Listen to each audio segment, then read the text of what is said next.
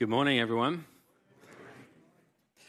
Thank you, worship team, by the way. That last song actually reminds me of my time in YWAM, because we sang it quite a lot back when I was there. And I don't know how many of you know, but the founder of YWAM, Lauren Cunningham, passed away this year. And I believe it was 60 years ago, almost to the day, where he got his famous vision of waves of young people rushing up onto the shores of the world, taking the gospel to the ends of the earth. And it's amazing that one encounter with God, one vision from God can shape the world, isn't it? It's incredible. God is good. Well, welcome to Seven Oaks this morning. My name's Jamie, by the way, if you're new to us, and I'm one of the pastors here and going to be opening the scriptures in a moment. Before we do that, I just wanted to say on Tuesday this week, we had a great service together, Tuesday night, the service of the longest night, where a number of us gathered together to reflect and to remember loved ones or losses that we'd experienced this year or maybe through the years, and just a time to come together and pause before the madness of the Christmas season to reflect together, to care for each other, and it was a really good time. On the subject of that, I do need to announce that Sharon Hoskin passed away this week. Many of you knew Sharon, and so I'd like us to pray for the family this morning. Arnie is the husband of Sharon. Arnie's not doing very well either, and so neither of them were doing very well. We want to pray for Arnie and the rest of the family. So would you bow your heads with me, and we'll lift them up to the Lord. Father, we give thanks for the life of Sharon Hoskin. And I want to pray today that you would minister into the life of Arnie and the rest of the family, that you would bring comfort and grace at this difficult season as they enter into Christmas with a very recent loss like that. This will be heavy for them. And so we ask, oh Jesus, that you would be very close and that you would draw them into your embrace, that you would love them and help them to mourn well and to remember well and to remember fondly. And this we pray in the name of Jesus Christ our Lord. Amen. Amen. January 6th, it's a Saturday, I believe, January 6th will be the memorial service for Sharon, and we'll give you details when we get closer to the time. We don't have all the details worked out yet. I want to give you another advance heads up of something that is coming, not until February. And you might think, well, that's a long way off, and it is a long way off. But the nature of what I want to share with you maybe requires some prep for you and some thought and even some kind of working at some things. But coming up on the screen for you is Seven Oaks Got Talent. Look at that. I wondered if it should be Seven Oaks Got Talent, ? But then I thought that was a little mean at Christmas time. So no, Seven Oaks Got Talent, we have talent. And you may remember a few years ago, we used to do a talent show called Montage. Well, we've rebranded it. And they won't let me do my Simon Cowell, though. I'm really good at that. I'm really good at criticizing people. So anyway, I'm not allowed, but so there won't be any judges. But we used to do this thing called Montage, where we would have an old school talent show, and we've rebranded it for a new day, and we're going to invite you to consider if you have a talent that you would like to share with the church family on Family Day, BC Family Day. So I think we're going to do it on the Sunday evening. I think it's February 18th, something like that. We're going to have a talent show in here. We'll have tables in this room, tables and chairs. We'll have some food, and we'll hang out together and just have some fun to express church family together. So you can do whatever you want. We've had dancing and singing and spoken word and science experiments and all kinds of different things that people have done on the stage. So have a think about it. You can register online, right on our webpage, right on the front page. You can register and let us know that you intend to do something and what it is, and we'll get back to you and begin to form a bit of a program. But also, if you're sitting there thinking, well, I have something that I'm talented with, but it isn't something I perform on a stage, so maybe you're a painter or you create some kind of craft or pottery or so, whatever. We also will have display tables for you to be able to display your talent as well. So that's coming up. Be thinking about it, and we'll have a great time together. So last Sunday we began our teaching series for the Advent season, for the 4 Sundays of Advent, and so we are at week number 2. And the Advent season, of course, is all of that waiting, anticipating, looking for, hoping for the coming Christ child. And so what we're doing in this series is we're looking at Jesus through the lens of the Alliance Theological Distinctive, the Fourfold Gospel. And I mentioned to you last week that this is just a paradigm.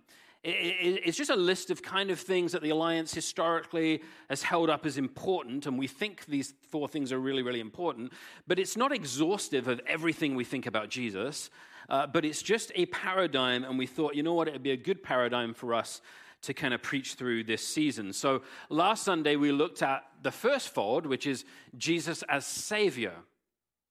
Jesus, our Savior. And today, you probably picked up already through the readings, we're looking at Jesus as Sanctifier. And while Jesus as Savior is probably more familiar for most people, we think about the idea of salvation and Jesus saving us and the cross and how that's connected to Jesus' salvation. That might be more familiar. Jesus as Sanctifier maybe takes a little bit more work. And maybe we're not quite sure what that is. So we're going to dive into that and look at that today. So we're doing a bit of theology. So I hope you're ready for that. If I was to reach into my pocket and get a coin out, and I was to flip that coin in the air and it was to spin, and I was to catch it and then do that and put it on my hand, I think everybody in the room would know what I'm doing, right? That's a cultural thing that we do. You'd say, okay, so there's some kind of decision needs to be made. We're not sure what decision to make, so we say, well, let's flip a coin. And if it's heads, then we'll make this decision. If it's tails, then we'll make that decision. And so you see it a lot in sports, actually. It happens in sports, in the sport that I love, English football. We often do that where they'll flip a coin, and depending on whether it's heads or tails, the captain of the team gets to choose which end they start, that kind of thing. So you're all fairly familiar with that. But what we're doing is we're flipping a coin. It's one coin. It's the same coin, but it has 2 different sides. One coin, but 2 sides. And I want you just to hold that visual kind of in your head. Just park it for a little bit, and we'll come back to it as we talk about sanctification. But let me start by saying this. I believe that saying Jesus is our sanctifier is a better thing than saying sanctification is important. Or it's a better thing than saying sanctification is good theology. Jesus as sanctifier. I like the Alliance approach to it, and I'll tell you why that is in a little bit. But the first thing for us to do, I think, is try to understand what this is. Because there's maybe some of you in the room who are like, I don't even know what sanctification is. I don't know that word. I'm not familiar with that word. We don't use that word in culture. What is a sanctifier? And maybe there's some of you in the room who sort of heard the word and you vaguely know, but it's a little bit fuzzy and it's a bit vague. And so we're going to try to define it, and we're going to do it through the book of Leviticus. So Leviticus 11, verse 44, coming up on the screen for you, and it says this. For I am the Lord your God. Sanctify yourselves, therefore, and be holy, for I am holy. And then he goes on to list, you shall not defile yourself, and so on. In the Old Testament, the idea of sanctification was intimately connected to holiness. So the idea was to set something or someone aside from the ordinary or from the profane in order to have a division, to set it aside to be holy. It was all about ritual purity and righteousness and so on. It could be an object, like the tabernacle. It could be an animal, like an unblemished lamb, or it could be a person, like one of the priests. The idea, however, was to set something apart, separating it out from other things, putting it aside for holy purposes. By the time we get to the New Testament, it changes a little bit because it's not so much now about objects and animals, because the tabernacle, by then it was the temple, became kind of less important as a central symbol to the church. It kind of moved to the side. So it wasn't so much about a place anymore. And it certainly wasn't about animals, because once Jesus had died and been resurrected, he was the once-for-all sacrifice. There was no need to have unblemished lambs anymore or whatever and bring them for sacrifice. That also had been pushed aside. So now it was exclusively about people. But different to the Old Testament, it wasn't just about certain types of people, like priests from the tribe of Levi, but it was actually now for anyone who calls on the name of Jesus. And so coming up for you is 1 Peter 2:9. It says this, "But you are a chosen race, a royal priesthood, a holy, sanctified, set apart nation, God's own people, in order that he may proclaim the mighty acts of him who called you out of darkness into his marvelous light." So here in Peter's letter is this idea of the priesthood of all believers, not just certain Levites. Here's the idea of us being a race together, a nation together, that are set apart for the purposes of God, set apart for holiness and righteousness and purity and goodness and all of those things. Coming up is 1 Corinthians 6:11. And this is what some of you used to be, but you were washed, you were sanctified, there's that word, you were justified in the name of the Lord Jesus Christ and the Spirit of our God. Paul is writing to Christians in the city of Corinth, the church in Corinth, and he's saying to them, this is what you used to be. You used to be pagan Gentiles, some of you. Some were actually Jews. But this is what you used to be. Now this is what you are. And the implication is now you've come to Jesus, you've commit your way to him, you've become his disciple, you've received his salvation. This is what you are now. And he says three things. You're justified, declared righteous before God, gotten off scot-free. You've been forgiven. You're justified before him in a legal kind of a sense. You've been washed, cleansed. Your sin has been forgiven. And you've actually been cleansed and washed clean of all of that. And the third thing, which is actually the second he mentions, is you are sanctified. You and I, in this room, if you know Jesus, just like the Corinthians, as well as being forgiven and justified and granted grace and adopted into the family of God and redeemed and saved and all of those wonderful things, are also set aside for holy purposes. You are sanctified. You're a royal priesthood, a holy nation. Okay, you might say to me, I get what sanctification means now. I understand what you're saying theologically from the Old Testament and the New Testament, how it shifted and how it changed. Cool. Except to be honest with you, Jamie, I don't feel very holy. And I would say to you, yeah, neither do I. And you might say to me, well, okay, but sometimes I sin. One of the passages that was read for us earlier was, God will make us blameless before on the coming of Christ. Blameless. I don't feel blameless. Sometimes I sin. And I would say to you, I know, so do I. And then you might say to me, well, if I'm honest, there are certain times in my life where I don't feel like I've been particularly morally or ethically any better than my unbelieving neighbor. And I'm like, I hear you. So there's a disconnect between the fact that we are called to be a holy nation, sanctified, set apart for God, and the fact that we're not. We don't feel like that. We don't live like that. Our lived experience is different. So what do we do with that? Well, we're going to talk about it. The late theologian, we're going to look at it from a different angle now. The late theologian and former Regent College professor Stanley Grenz, in his book, Theology for the Community of God, quotes the old evangelical to the answer, are you saved? And the answer is this, to the question, are you saved?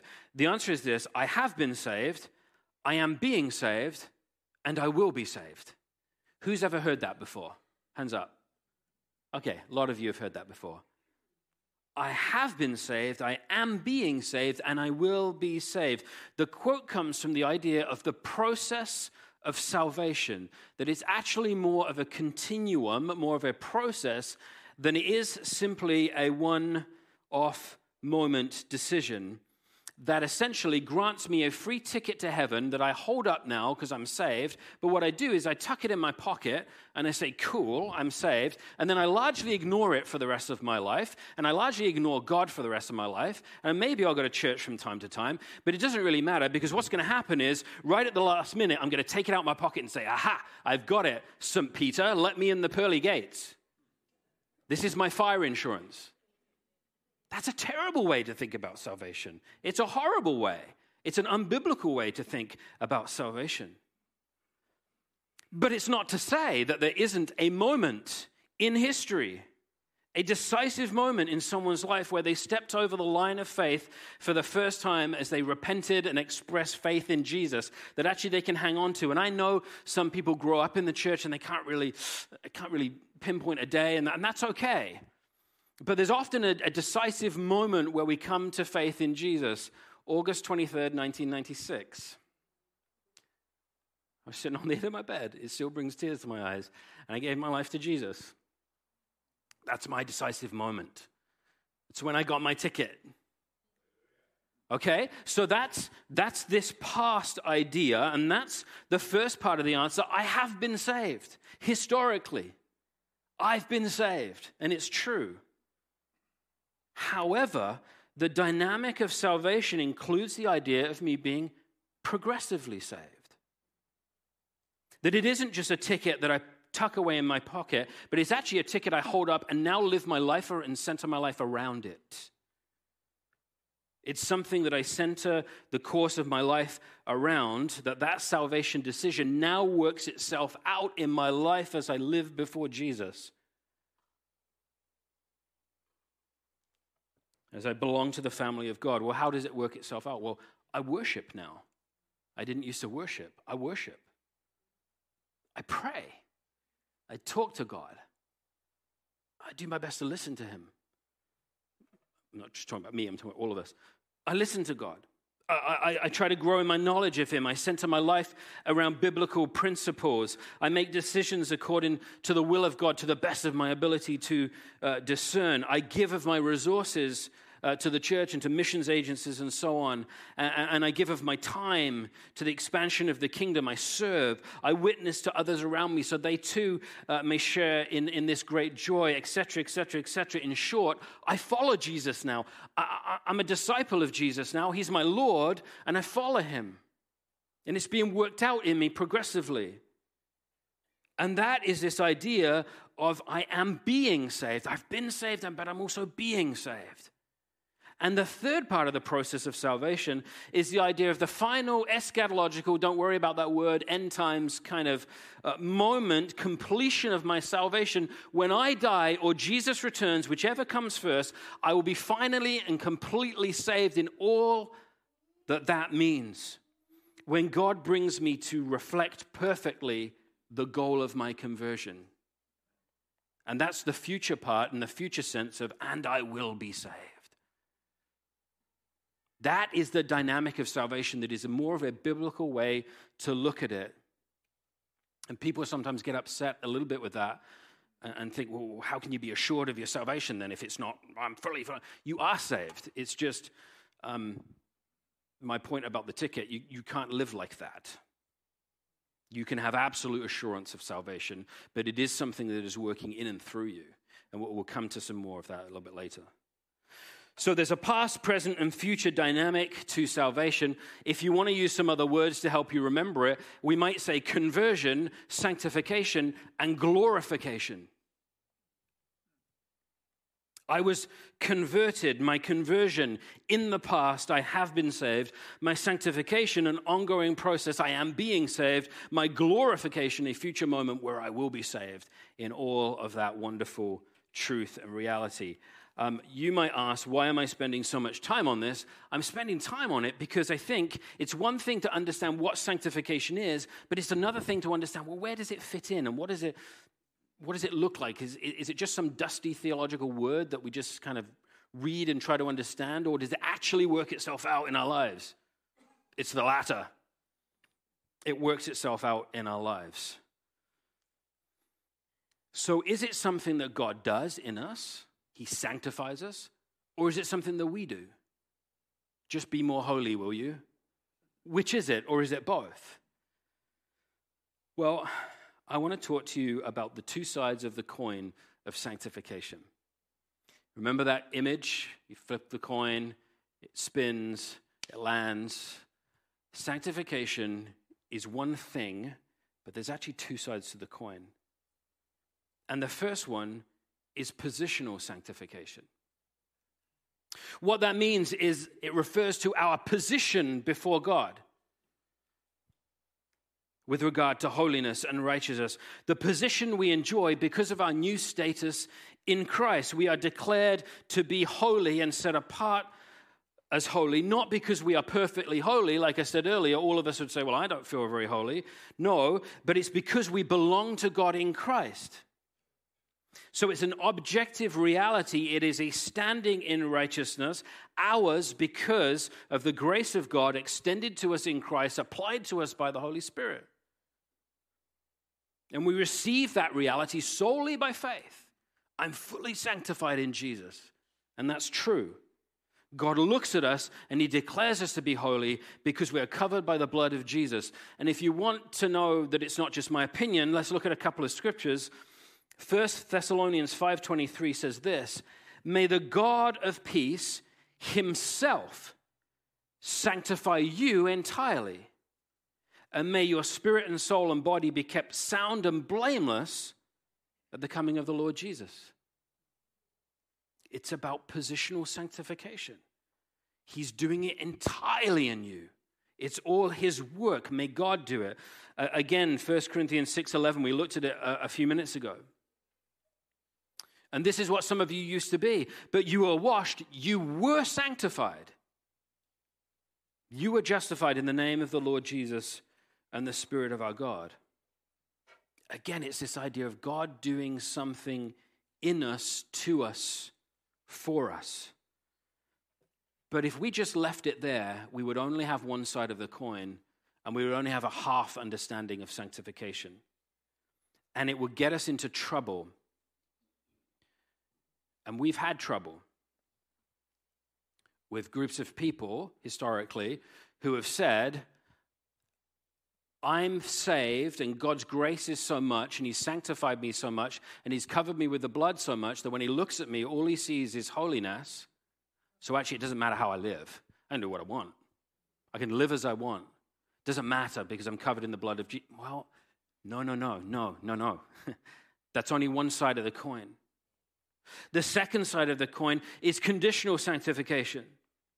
Rather than a fixed objective condition, this is more of a variable sliding scale of how we are actually conforming to the image of Christ in our lives.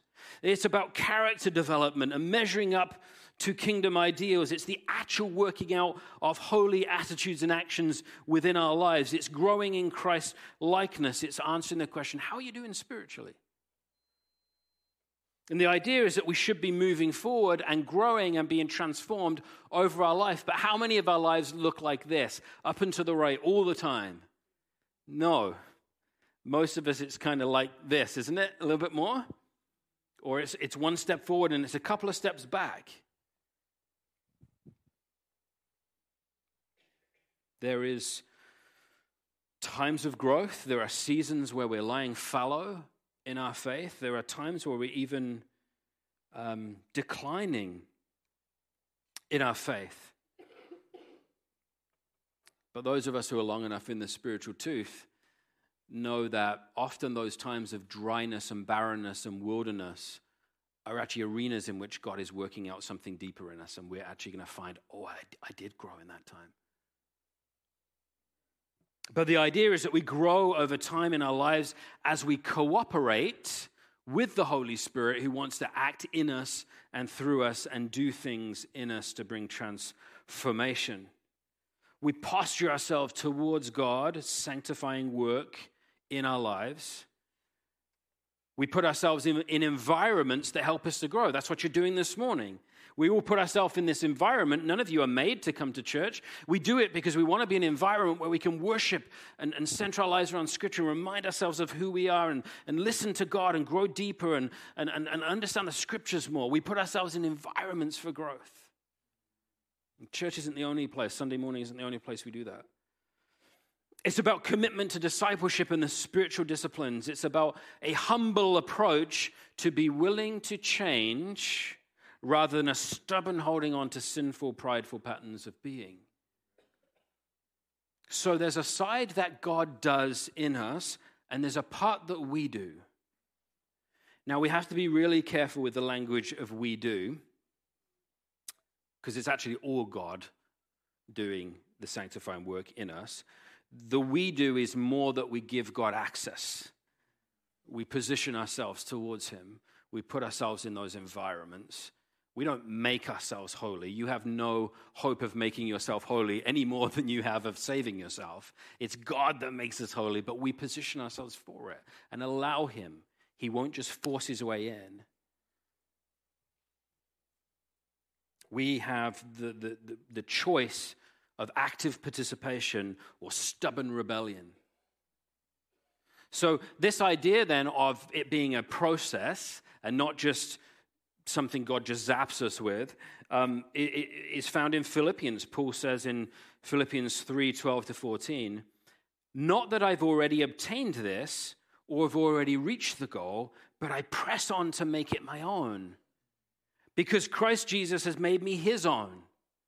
Beloved, I do not consider that I've made it on my own, but the one thing I do, forgetting what lies behind and straining forward to what lies ahead of me, I press on towards the goal for the prize of the heavenly call of God in Christ Jesus."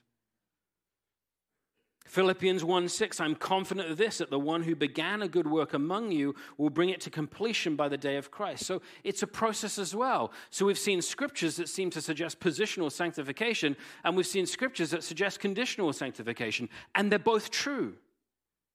Two sides of the coin.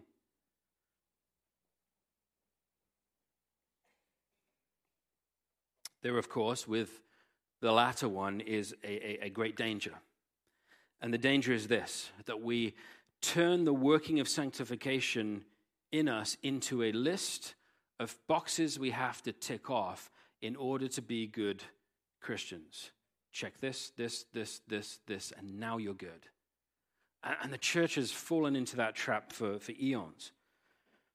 We end up creating a holiness code, a list of boxes for people to be proper Christians. And some of those boxes might be really good boxes, but some of them are not necessarily biblical or theological or even related to Christian spirituality as much as they are cultural values. And we could talk together about what those are. There's lots of them. They're just what the generation at the time held up as important, but actually they're not biblical at all. They're just things we think are right, and people need to look like this or do this or act like this or go to this place or not go to this place. And we have all this huge Pharisaic rules. And we create a new religiosity that looks good on the outside, but doesn't do much to transform the inside. That's the danger. The opposite danger, however, is that we react to the list of boxes so much that we pendulum swim the other side and we say, I'm not going to have any boxes. And we do nothing.